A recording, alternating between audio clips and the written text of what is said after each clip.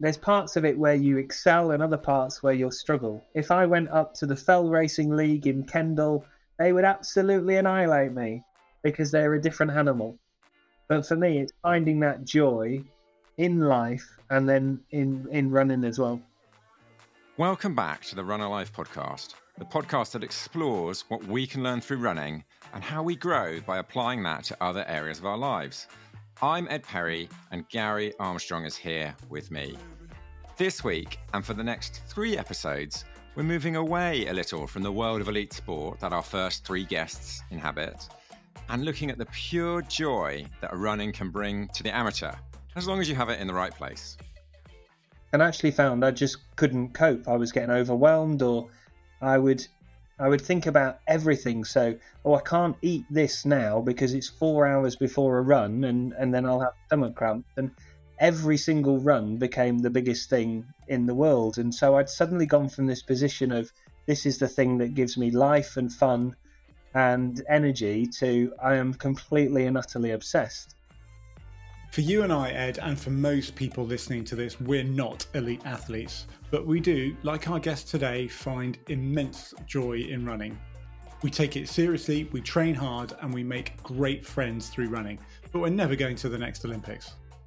So I think growing up in that elite environment where people genuinely were going to the Olympics, it sort of gave me a false direction. So, surely I have to work as if I'm going to the Olympics, instead of I'm going to run 3 laps around a park on Saturday morning with 400 other people, With our guest today, we talk about parkrun, the importance of community. We talk about random shot put records on Power of 10 and the performance-enhancing power of beetroot juice. But we do also have a serious moment or two, and our guest today is someone who struggled with anxiety and uses running to help cope with that. The reason for the anxiety, I think, is often we put ourselves under pressure. I was trying to be the perfect dad, not just being the dad my kids needed. I tried to live possibly a model that was someone else's, and that's always hard. This was truly one of our most enjoyable conversations we've both had for a long time. So we hope you enjoy it too, and perhaps recognise yourself in some of Matt's self-confessed running habits. Ultimately, what we came away with from this conversation was with just a huge sense of joy from the simplicity of running, the thing that we all got into this for. I went thinking I need to prove myself, and I ended up realising I needed to be myself. And that was a real difference. And I think that's the same in running. Don't try and prove yourself in running, just be yourself and really enjoy everything that running has. If you want to nerd out on stats, go for it. But just left foot, right foot is all you need to start with. Welcome to the Run Alive podcast, Matt Gilder. Hi, I'm Matt Gilder. I currently live in Lancaster with my family, and I work for a Church of England church where I'm learning to be a vicar, which is called a curate. So I've been doing that for the last few years. But my life is probably summed up with 3 words: faith, family, and running. That's normally what you'll find me doing and often talking about. Matt, welcome to the Run Alive podcast. What makes you come alive? So great question. I love that. That's your first question each week. For me, my faith has always been really important to me. So faith in Jesus. I think he changes people's lives. When I read about him as a kid, I thought he was interesting. And so I decided to follow him, and it led me to training to be a vicar. My family, I'm married to Jenny. We met at school over 20 years ago. Been married for 16 years. We've got a little boy called Ben who's 10, so he's probably not that little anymore. And a girl called Abby who is 8. And then the rest of the time when I'm not working and when I'm not with my family, I'm probably running, talking about running, or looking at shoes online to see if anyone's got a special offer that I can save up for. Oh, it looks like I think we need to get some Run Alive discount codes sorted, especially for you. Brilliant. Well, running is obviously a big part of your life. But before we dig into those 3 things a little bit more, faith, family, and running, you raced last night, wasn't it? At a local race, the Ripley Supper Run, 4 miles. How did you get on? Well, it was a good run. It's a local race put on by a school to raise some money. You sort of start in the school field, run around that, then run around the local area, come back in and get a hot pie afterwards. Mm-hmm. So the pie was very good. My performance was okay. I think I got done on the start line when I realised the two guys next to me were better than me. So I came third behind the two guys I thought would beat me. But overall, it was good. I did lead for 200 metres. So I gave it everything I had for as long as I could. Nice. The classic sprint start tactic. Yeah, I look like a dad at a race. Oh, awesome. Well, so I know you were trying to defend your crown as well. So third place, a couple of steps down the podium than a first last year, but it sounds like you had fun. It was a lot of fun. And the year before, it was one of those ones where I was running with people who were about the same standard. So we just all overperformed on the night and had a great day. Whereas last night, the two guys at the front were obviously better. Were you looking at their shoes? I've checked out everybody's shoes before the start of the race. My wife often comments on the fact that I'll notice people's shoes before I notice anything else about them. Mm-hmm. Yeah, I'm guilty of the same thing. Because we're runners, we do like to geek out a bit on performance, and I'd like people to also know that you're quite a quick curate as well. So last night was about 4 miles. How long did it take you?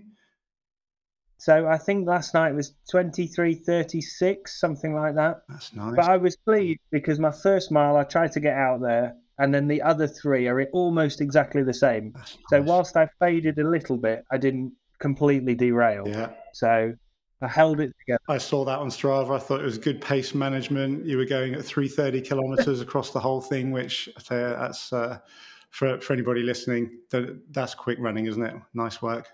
And you earned your pie, I reckon. Yes, yeah. The problem I had was I decided to warm down. So by the time I did a cool down, everyone else was in the hall. So it took me ages to get my pie. I was like, I should have gone and got the pie, put it in my bag, done the warm down, and then got the pie out and just chatted to everyone. But yeah, put performance. I'll learn for next year. Exactly. Put the pie over the performance next year. And too right. Matt, we're going to dive just a little bit into your personal history because your family has a bit of history with running. You might want to tell us a bit about that, but it wasn't what you grew up doing. So just tell us a little bit about that sort of family history and then what got you into running personally. Yeah, so my dad was actually a runner. He was a teacher, but really he wanted to be a runner. So at sort of English schools level, he was one of the top in the country. He went on to run ridiculous times, so 13:39 for a 5K, which is just madness, and 28:28 for 10K. So growing up, we were around elite athletes, but not really knowing. So this bloke Dave came around our house all the time, and it was Dave Moorcroft, who you later then watch back on YouTube, breaking 13 minutes, thinking, wow, this is an amazing part of history. So yeah, we grew up around these athletes. Dad was an elite athlete. But for me, I wasn't very good at running, so I tended to just do team sports. I loved football, grew up in Loughborough, so Leicester City were the team to watch, and so that's what I did. And really, my athletics was sports day, and I would geek out on sports day. I would just be off the chart. And the same with school cross country. I'd give it a go, but I wouldn't ever really challenge anyone. So I think when you've grown up in that elite environment where everybody's fast or coming first or third or whatever, to then go round in a slow time and come 90th didn't seem that impressive. And, so I came to it later on in life, really. I felt like I'd had to go at team sports. We were just about to have children. And so I needed something that didn't take as much time, was how I sold it to my wife. Yeah. Didn't you say it was a New Year's resolution that you just decided you were going to become a runner? Yeah, in 2012, I sat down and thought, right, I'm going to become a runner. I can't do the training for hockey anymore. I can't make football practice and things like that. I'm just going to be a runner. So I did the whole couch to 5K thing. Started off trying to break the hour for 10K, the 30 minutes for 5K, worked my way down. And then I got overexcited and started entering races.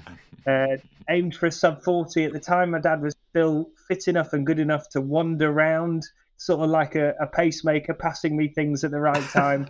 Although he did take us through the first mile a bit too fast. So I I've never forgiven him. Yeah, I was blowing after the first mile and had 5 to go. And then, 5K, 10K, and eventually tried to break the 90 minutes just before our little boy was born in 2012 for the half. So that's sort of how it started. A little boy who watched his dad and loved it, wasn't very good at it himself, and then realised you don't have to be good at it to do it. You just have to enjoy it. So I became a runner that enjoyed it, and then slowly I got better. I was going to ask, so because let's not mess about. You are actually pretty good at this running thing. So what's that been sort of process been like of getting a bit better at it, and has that changed the focus of it a little bit? Has that changed how you think about it and go about doing it? I think it was when I started doing little races and realised if you trained a bit more, you get a little bit further up the field, or you get a better time. Whereas at one point I'd run 3 times a week because that's what I was told you would do. You run 1 long run, 1 short fast run, and something in the middle or a session, And so I followed that little pattern. But for me, it's just something I fell in love with. I love being outside anyway, and it's a reason to get outside. I found that I could have space for my brain, space to pray, space to process the day. But also I did improve. So it was like, I'm getting better at this. But I didn't have to worry about whether I get selected. In a sports team, you're worried about whether you'll get picked because it was just me versus me. And often they say in athletics, the stopwatch doesn't lie. So if you're getting better, you'll end up seeing the improvement. But it was that clearing of anxiety and something unimportant to focus on. Yeah. Because life is important, and running is fun, but it's not that important. So if I ran 5:21, 5:41, 5:41, 5:41, I know what I did last night. Nobody cares, but it was fun. So I had a pie and felt better about myself. So that's where running ended up for me, just the joy of it, really. Yeah. Something I want to ask about specifically is you clearly work on Sundays, and we've had a good look, actually. I was going to say a cheeky look, but we've had a good look at your Power of 10 online, and you clearly enjoy a bit of a park run. Just tell us a little bit about your park run being a Saturday thing for those who are listening who don't know. Tell us about your relationship with park run. Yeah, so my brother-in-law, probably around 2013, said, "Have you heard about park run?" I was like, "No." He said, there's one in York and Liverpool. So there weren't very many at the time. So I went along to the one in Liverpool, and it was a free 5K round the park, and I did it and loved it. And then slowly parkrun got bigger and bigger. When we moved to Shrewsbury, it started the week we moved there. So I almost came in as a bit of a parkrun expert. So I did their inaugural testing event and then carried on going. And 220 parkruns later, completely and utterly, I think it's one of the best things to hit the UK ever for sport. I've done more with the prams when the kids were small, but I'm too competitive to have gone through the funnel with the times that it took. So on your, that's amazing. You've actually done more park runs than it shows, but you were airbrushing your times because you had a pram with. I love it. Yeah, so I've done 220, but I'm sure I've surpassed 250 at least, pushing the pram, running with a friend. Some days I've ran parkrun the day before a big race if I've got a Sunday off. Yeah. And so I never go through the funnel for those. I'm just chatting to my friends, So but volunteering, getting involved in a community. I was part of a lady wrote a book on parkrun, and she asked me how it was a bit like a religion. And I said, well, we all turn up and we all know what's happening and other people are invited in. But the big difference for me was it was a great community, but it didn't have Jesus, so it wasn't going to be my faith community. Yeah. But at the minute, most Saturdays, I try and go to Morecambe Parkrun if it's not my wife's turn. And then I'm in church on Sundays because that's where I find the faith community. Oh, that's a great story. I love that idea of making sure that, only the fastest times get recorded. Absolutely. Yeah, I mean, I think we both laughed because we both have had that thought as well. Whilst, maybe I could just conveniently forget my barcode this week. And And actually, there's a serious point behind that though, because you found an outlet. It's your own little world. Nobody else really cares about it. Life is the important thing, and running's not that important. It's not a matter of life and death. But on another level, it's kind of central to our kind of physical and mentally balanced life, which is really important. So tell us a little bit more about your experience of that. Yeah, so I think one of the things I found was I found it hard just to go along with life, whereas actually I actually realised I thrived in routine. So somebody who thrives in routine, then finding running is a really nice match, because you can fit your routine of running around what feels like a busy life, and therefore the running punctuates that life. So today I went out and ran 10 miles along the prom because it's a beautiful day and I know I'm working this evening, but it's just given me that processing space to then come back into work and be able to do the functions.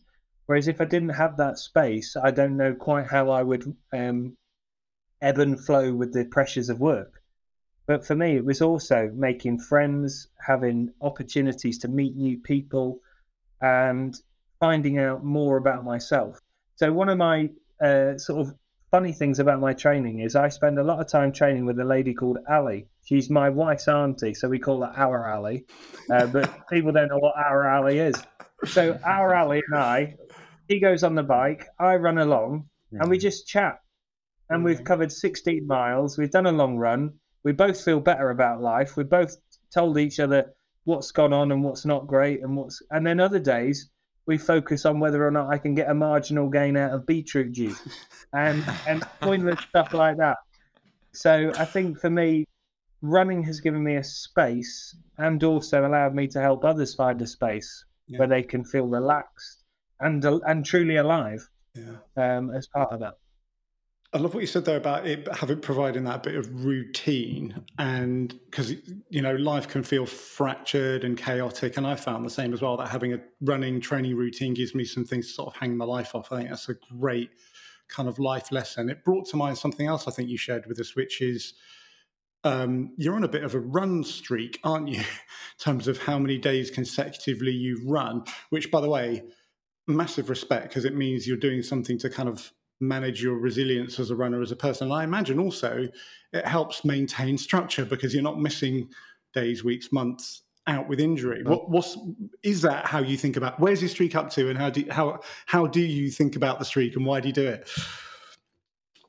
Well, it started off a bit of a joke, really. I'd see, can I run every day in a month, and can I do better than someone else on Strava? And then post London, so 2019 London, I did that and had a week off and decided, I might just see how long I can streak for. So it's, including today, it was 1,453 days. And most of the time, that's over a mile, and some days it's literally the mile. I run to the bus stop and back. In as many clothes as I can find, because it's either early or late after church sort of thing, and it's nothing impressive. And other days it's a 15, 16 mile run with Ali on the bike, and it's just been something fun. I think in terms of injury, it allows you to just run gently through some of the things that are uncomfortable, whereas in the past I would stop completely and then I'd seize up. So I do feel like I'm a better person after my daily mile, if you like. I've got this image in my mind of a vicar all kind of robed up late at night after having closed the church, running along the prom in Morecambe. I tell you what, I'm happy to film it if you want to come and that'd be great fun. The thing I find is I just enjoy it. So at the moment, I'll get up and I'll go for a run, or I'll schedule my day around it. And that's quite helpful. And I think it helps with my routine, getting out of bed and thinking it's not a run until this evening. These are the jobs I'm going to do before. And it is allowing yourself to have something utterly pointless in your day that you can focus on. And that just lifts my spirits, I think. Brilliant. It's really encouraging to hear you talk about where obviously you take running very seriously, but can also describe it as something utterly pointless in my day. Yes.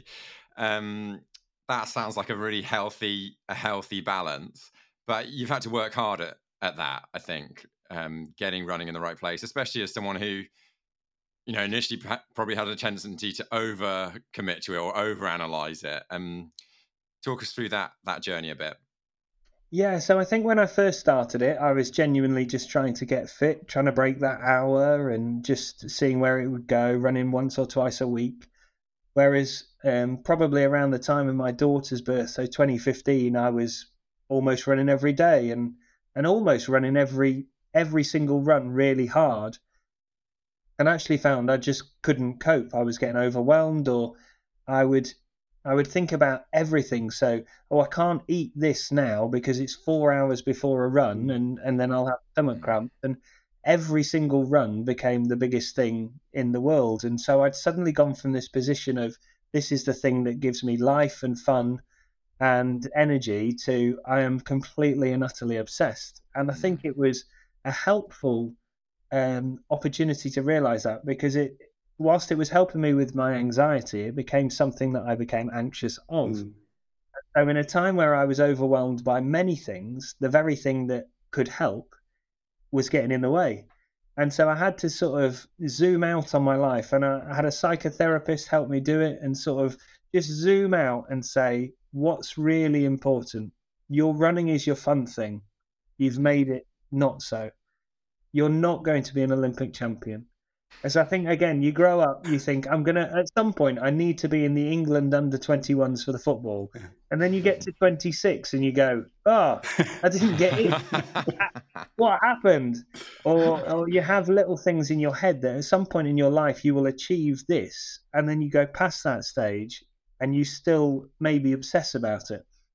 So I think growing up in that elite environment where people genuinely were going to the Olympics, it sort of gave me a false direction. So, well, surely I have to work as if I'm going to the Olympics instead of I'm going to run 3 laps around a park on Saturday morning with 400 other people, So I found it that the psychotherapist, so talking to somebody, really helped just to put it in its place. Running is going to be your fun thing. You can nerd out on it.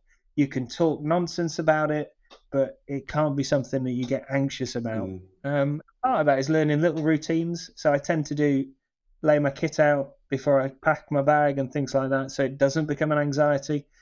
Although yesterday I did realise I didn't have any safety pins.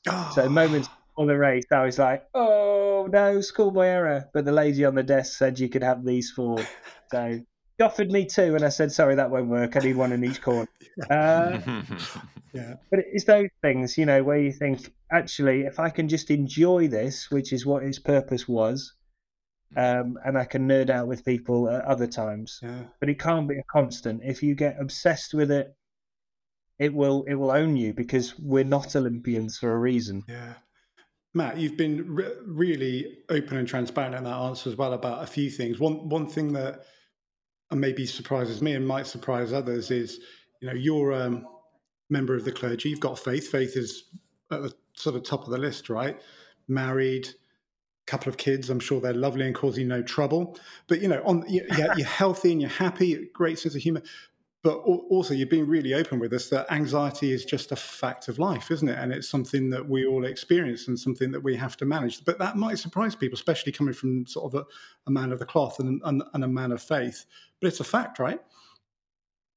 Absolutely. So for me, I think the pressure I'd put myself under at different occasions gave me that. I had a borderline anxiety, but it overwhelmed me. And so I went along and talked to this person.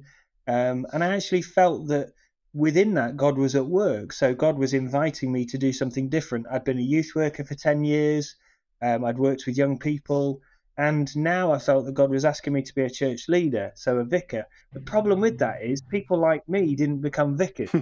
The good boys that became vicars. It was all the highly academic women who became vicars, whereas actually somebody like me was the youth worker, was this role in the church. So I found something else to be anxious about. But again, talking it through with the right people, being supported through, the reason for the anxiety, I think, is often we put ourselves under pressure. I was trying to be the perfect dad, not just being the dad my kids needed. I tried to live possibly a model that was someone else's, and that's always hard. So I think if we hold our parents in a really good manner, I love my parents, I think they're wonderful, but also I can't be what they were to me. Yeah. So I need to be me to my kids. And I think it's those sorts of things that you need to learn, and talking that through with the right people was really helpful. And then it became a joy to run again, because I had that sense of the overwhelmed was taken away. But also, I think sometimes if you're in the public spotlight, so as a vicar, I stand in front of, well, as a curate in the Church of England, I stand in front of 300 people, 100 people, 50 people at a time, and they're looking at me with certain ideals. So if I'm not them, then there's their anxiety. So part of the Christian faith is to say we're all getting it wrong, but Jesus loves us all, and we're all broken in different ways, but God's fixing us. And so I think part of it is not to allow people's models to be over you, but also just be the husband you're supposed to be, the dad you're supposed to be, the son you're supposed to be, and hopefully the average runner that you're supposed to be as well, and not fall under your own pressure. Yeah. And I think for me, that has just changed my life over the last couple of years. So I went thinking I need to prove myself, and I ended up realizing I needed to be myself. And that was a real difference. And I think that's the same in running. Don't try and prove yourself in running. Just be yourself and really enjoy everything that running has. If you want to nerd out on stats, go for it. But just left foot, right foot is all you need to start with. Talking about nerding out on stats, I'm looking at your Power of 10, Matt, and there's a spectacular performance with the javelin on here. Yes. 12 meters and 55 centimeters, Matt. Don't forget the 55. Yep. Yeah. So the second throw went a lot further, but went belly up. So it's a weird one. So when I was at Shrewsbury, we had it was almost like sports day again, where you go along with the track team and you'd all say what event you wanted to do. And then some team manager would say, we need somebody to do this as well, because it gets points for the club. So we got into that club mentality of like, right, everyone gets one event they like, and then we all do something we don't like, and then see who would pass it round.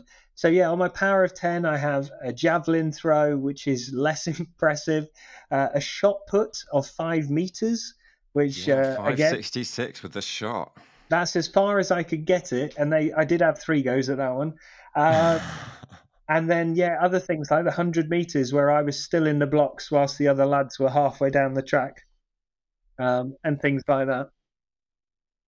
Matt, you've got a system that seems to work for you and really keep running in the right place, anxiety in the right place, make life fun and manageable.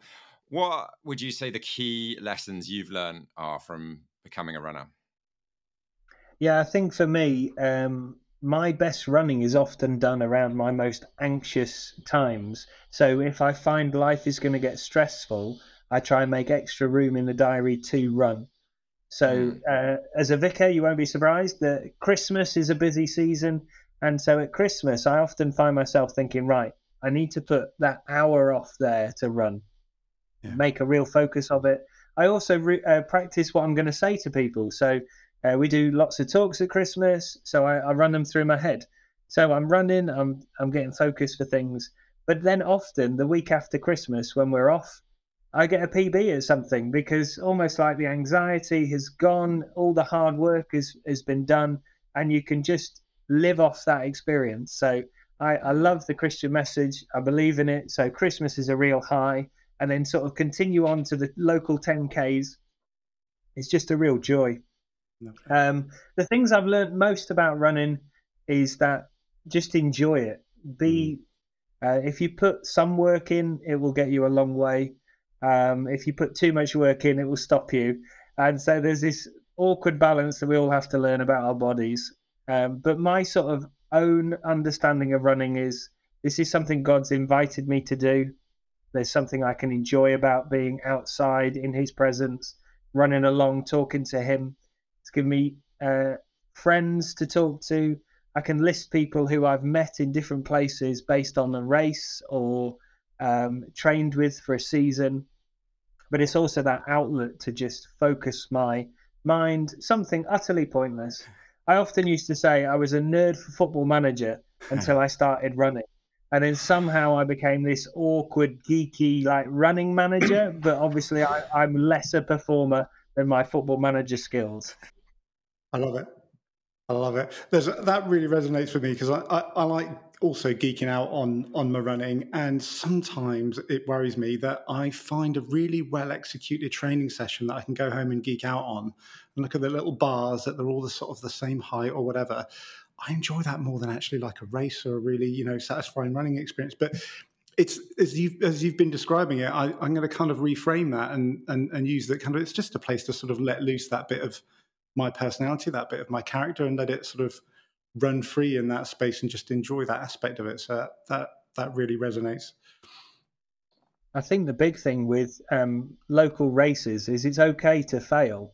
So the parkrun is a great example where you can just go along and see how fast and how long you can run for. And if you're near the front, that's great. If you're not near the front, nobody minds. Everyone will cheer you on. We all get the same result, which is a free weekly 5K. You can volunteer and cheer other people on. So yeah, I think I had to learn that. I had to learn that it was okay to not be number one. It was okay to never have a chance of breaking 15 minutes. Because in your head you go, I can run 100 meters this fast. If I just keep eking it out, maybe I can get round in 15. But yeah, if you're not careful, you miss the joy of the run. We had another guest in this series, Alex O'Gorman, who used the great phrase, which is the way you do anything is the way you do everything. So we're kind of quite consistent in our different domains. And I think you're modeling a really positive version of that, which is where you've evolved to is the approach that you take to running, to me, feels like a lot of the way that you love to approach life, which is be yourself, be authentic, enjoy it, do it well, take it seriously, but, don't let it overwhelm you with anxiety. And that just made me think about that Alex phrase of the way you do anything is the way you do everything. And that could be really bad, by the way. You could be remarkably consistent in some ways that could really bend you out of shape. And Matt, I think you found a great way of being consistent in the way that you run, and it mirrors the sort of joyful approach you like to take to life, I think.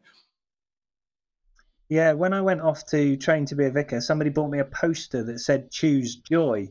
And I think it was one of those moments where I thought, yeah, actually, for us, we choose joy. So the joy of the Lord is my strength, is that phrase that comes from the Bible. So for me, how can I be somebody of joy? And then where I need to, I can retreat and talk to my wife and say, I'm struggling with this, or I can talk to somebody else and say, I'm struggling with this. But then I come back into the world ready to share joy, ready to be joy. And so I think sometimes with your running, you need the run on your own where you completely fall apart, have a bit of a whinge, end up walking. And then other days you need the run where everything goes well, you enjoy it, the sun's shining, not too much though, and you just go refreshed by that joy. And some of my best runs have been where I've been in a massive field of people. So there's no pressure to win. There's no pressure to be last, but actually just a real enjoyment. The other thing is people think when they see you at the front of a race, they think, oh, this person must be used to this. But I've also been in 10,000 meter races on the track where I've been lapped by everyone, and it's only 25 laps. So it's, there is part of running which is, and I still enjoyed it. There's parts of it where you excel and other parts where you'll struggle. If I went up to the Fell Racing League in Kendal, they would absolutely annihilate me because they're a different animal. Yeah. But for me, it's finding that joy in life and then in running as well. We should have started with this, but we're going to end with it instead, which is you were the 2017 2,000 meter Shropshire County steeplechase champion. Absolutely. I mean, there is a caveat. How did that not get into your introduction? I probably started with I have been county champion in the past of Shropshire. So I moved to Shrewsbury from Merseyside and to do a job. And somebody said, "Why didn't you come along to the athletics track?" I went along, got to know some people, and then I geeked out on the last year's results. So I had a look at the results from the year before, that's a dangerous thing. I noticed lots of people did the 800, the 1500. Not many people did the steeplechase or the 3000 meters. So, being competitive, I thought I'll throw my hat in the ring for the steeplechase. Also, I didn't know how to do it.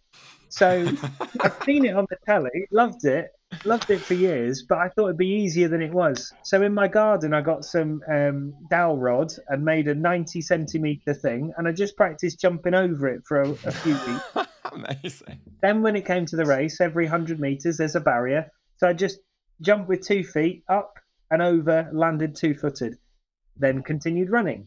And I thought this would be a great strategy until I got to the water jump. I went up, over, and landed waist height in water, at which point my shorts have gone, my socks are gone. Somebody shouted, "You're only meant to put 1 foot in it." I was like, "That's far too late. I'm already fully in." And anyway, I think it was about 6.5 laps. And by the last water jump, I went fully submerged, almost chest deep, because I was so tired from 2-footed jumping that my number got so wet, it fell off into the water. As I came out of the water, I thought, "Oh no, I'm sure there's a rule somewhere that says you have to have your number to finish." So I went back into the water, picked it up, and then ran to the finish line holding it. Now, the key part of this information was I was the only runner in the race, and so the whole stadium watched this random chap 2-footed jump every barrier, have a bit of a swim for his number, and eventually, in about 8 minutes, get round and somehow get the same gold little medal that their little kid had missed out on by 100th of a second race of 20. So I'm very, very thankful to Shropshire Athletics for allowing me to have a go. And it's on your power of 10 forevermore. Yeah, I might change my bio, add it to the bio. Right. Oh, I love it. Oh, Matt, thank you so much for joining us. It's been such a fun, such a fun and joyful conversation. So thank you. I think I certainly have recognised a lot of my own personal traits in what you've been describing as well. Thank you so much for having me. It's a pleasure. Yeah, massive thanks. My face is hurting from smiling so much at that steeplechase story. But as Ed says, you've I think covered some really important stuff, but kept it really fun, which I just have the feeling is what it's like to be around you a lot, Matt. So thanks for sharing your stories. Thanks for sharing your faith with us, and thanks for sharing some wisdom and making us laugh. Cheers.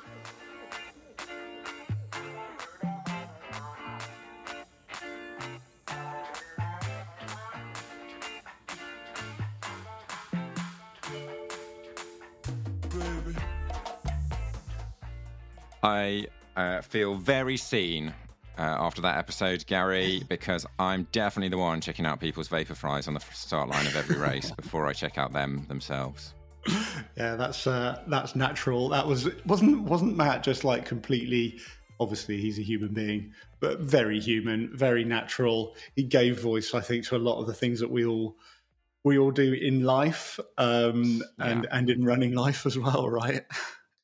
So much fun just to kind of chat running, club running with him, and kind of explore that and how it fits into his life, and how he's got those different kind of almost different identities of a curate, trainee vicar, then the runner, and then the father, and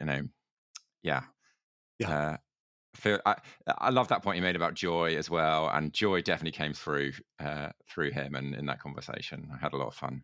He's a guy, I think he is absolutely committed to having fun in everything he does, which I don't know that many vicars, curates.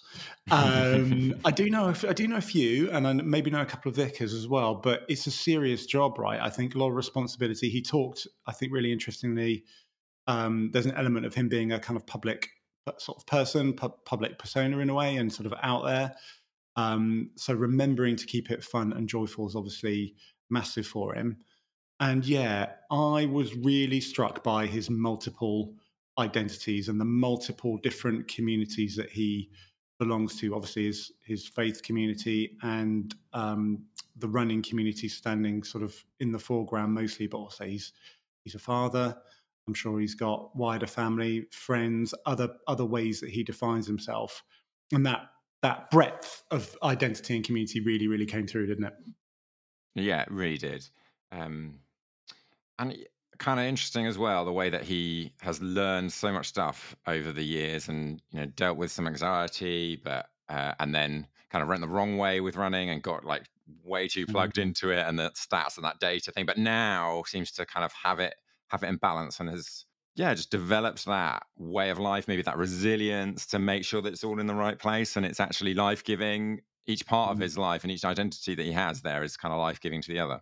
Yeah, absolutely right. In fact, there's a really good book. This is not a plug. It just happens to be a book I've read, which is by a guy called Bruce Daisley. It's called Fortitude, and it talks about exactly about what you've just outlined, which is some of the real sources of resilience in our lives are having multiple different identities and belonging to multiple different communities. And I think Matt models that really well. And actually, in something he said a second ago, when he got a little bit too close to the sun in running and got a little bit burnt, that he almost, I had the feeling that some of his other identities receded a bit too far into the background. He got a bit too much the runner, and it stopped sort of working for him. But like you say, what came through to us today was his ability to hold all those different identities, be in those different communities, and that overall gives him a resilience and a strength, doesn't it? Yeah, yeah, it really does. And actually, I was impacted by what he said about over Christmas, and he tends to Mm, PB to run his best races mm, after Christmas, which must be his mm, busiest time of the year, and he must be in some ways the most tired. mm. But he's managed to work out a way that actually, if he's not running, then something's wrong. So when work and life is at its busiest, that's when he's also running to, give him the energy and the resilience that he needs to, Yeah. continue to do a great job, and then finishes Christmas, starts to recover, and goes out and smashes a 10K.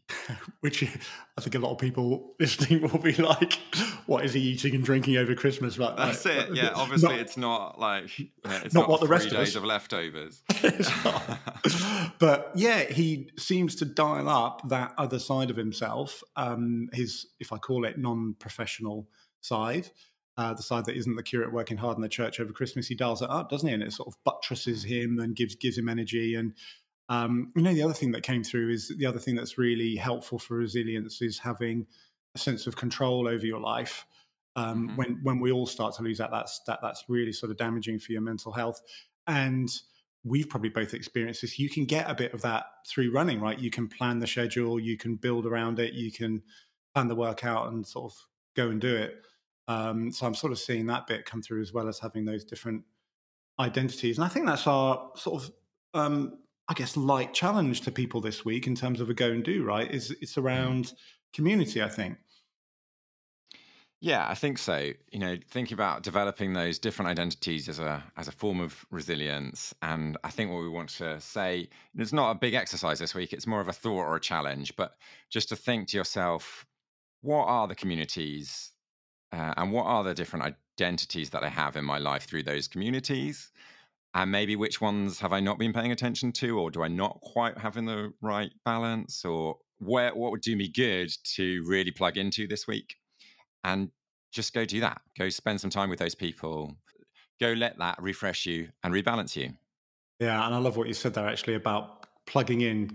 My encouragement would be give yourself permission to sort of plug in because you'll be the right shape for that thing. Go and be in that community. It's what you're the one they're missing maybe, and just revel in it and let it re-energize you and not be the other person. Maybe you're not going to be the colleague or the leader or the mum or the dad or the sister or the brother or whoever, and go and be someone else for a little bit and take the energy back into the rest of life. That would be cool. Gary, Matt mentioned he won a pie for his race. What's your best prize that you've ever won for a race? So best prize I ever one in running. I'm sorry, it's a duathlon story. But I did manage to make it to the European Duathlon Championships in my age group a few years ago. And slightly oddly, one of the things we got was this ginormous reusable shopping bag it was in Spain, and a Spanish supermarket was clearly somehow a partner or a sponsor. We got this ginormous reusable shopping bag. It's lasted about 6 or 7 years, and we keep the family's wellies in it. It's like Amazing. It's part of the I know it's part of the family, and every time we pack and unpack the wellies and we take them up, to and from Cornwall or the Lake District, I get to remember the 2016 European Duathlon Championships. I love the idea of going for a run and winning a bag that you can use to cart wellies around the Lake District for 6 years afterwards. That is a good day out, Gary. Well done. It's what we do it for, isn't it? The personal best and the reusable shopping bags. Brilliant. Well, let us know about your best prizes. Let us know what Matt said that spoke to you. You can connect with us on Instagram, at run_alive, or LinkedIn, the Run Alive podcast. Check out our website for all of the episodes, and the go-dos from previous weeks. And we'll see you next week on the Run Alive podcast.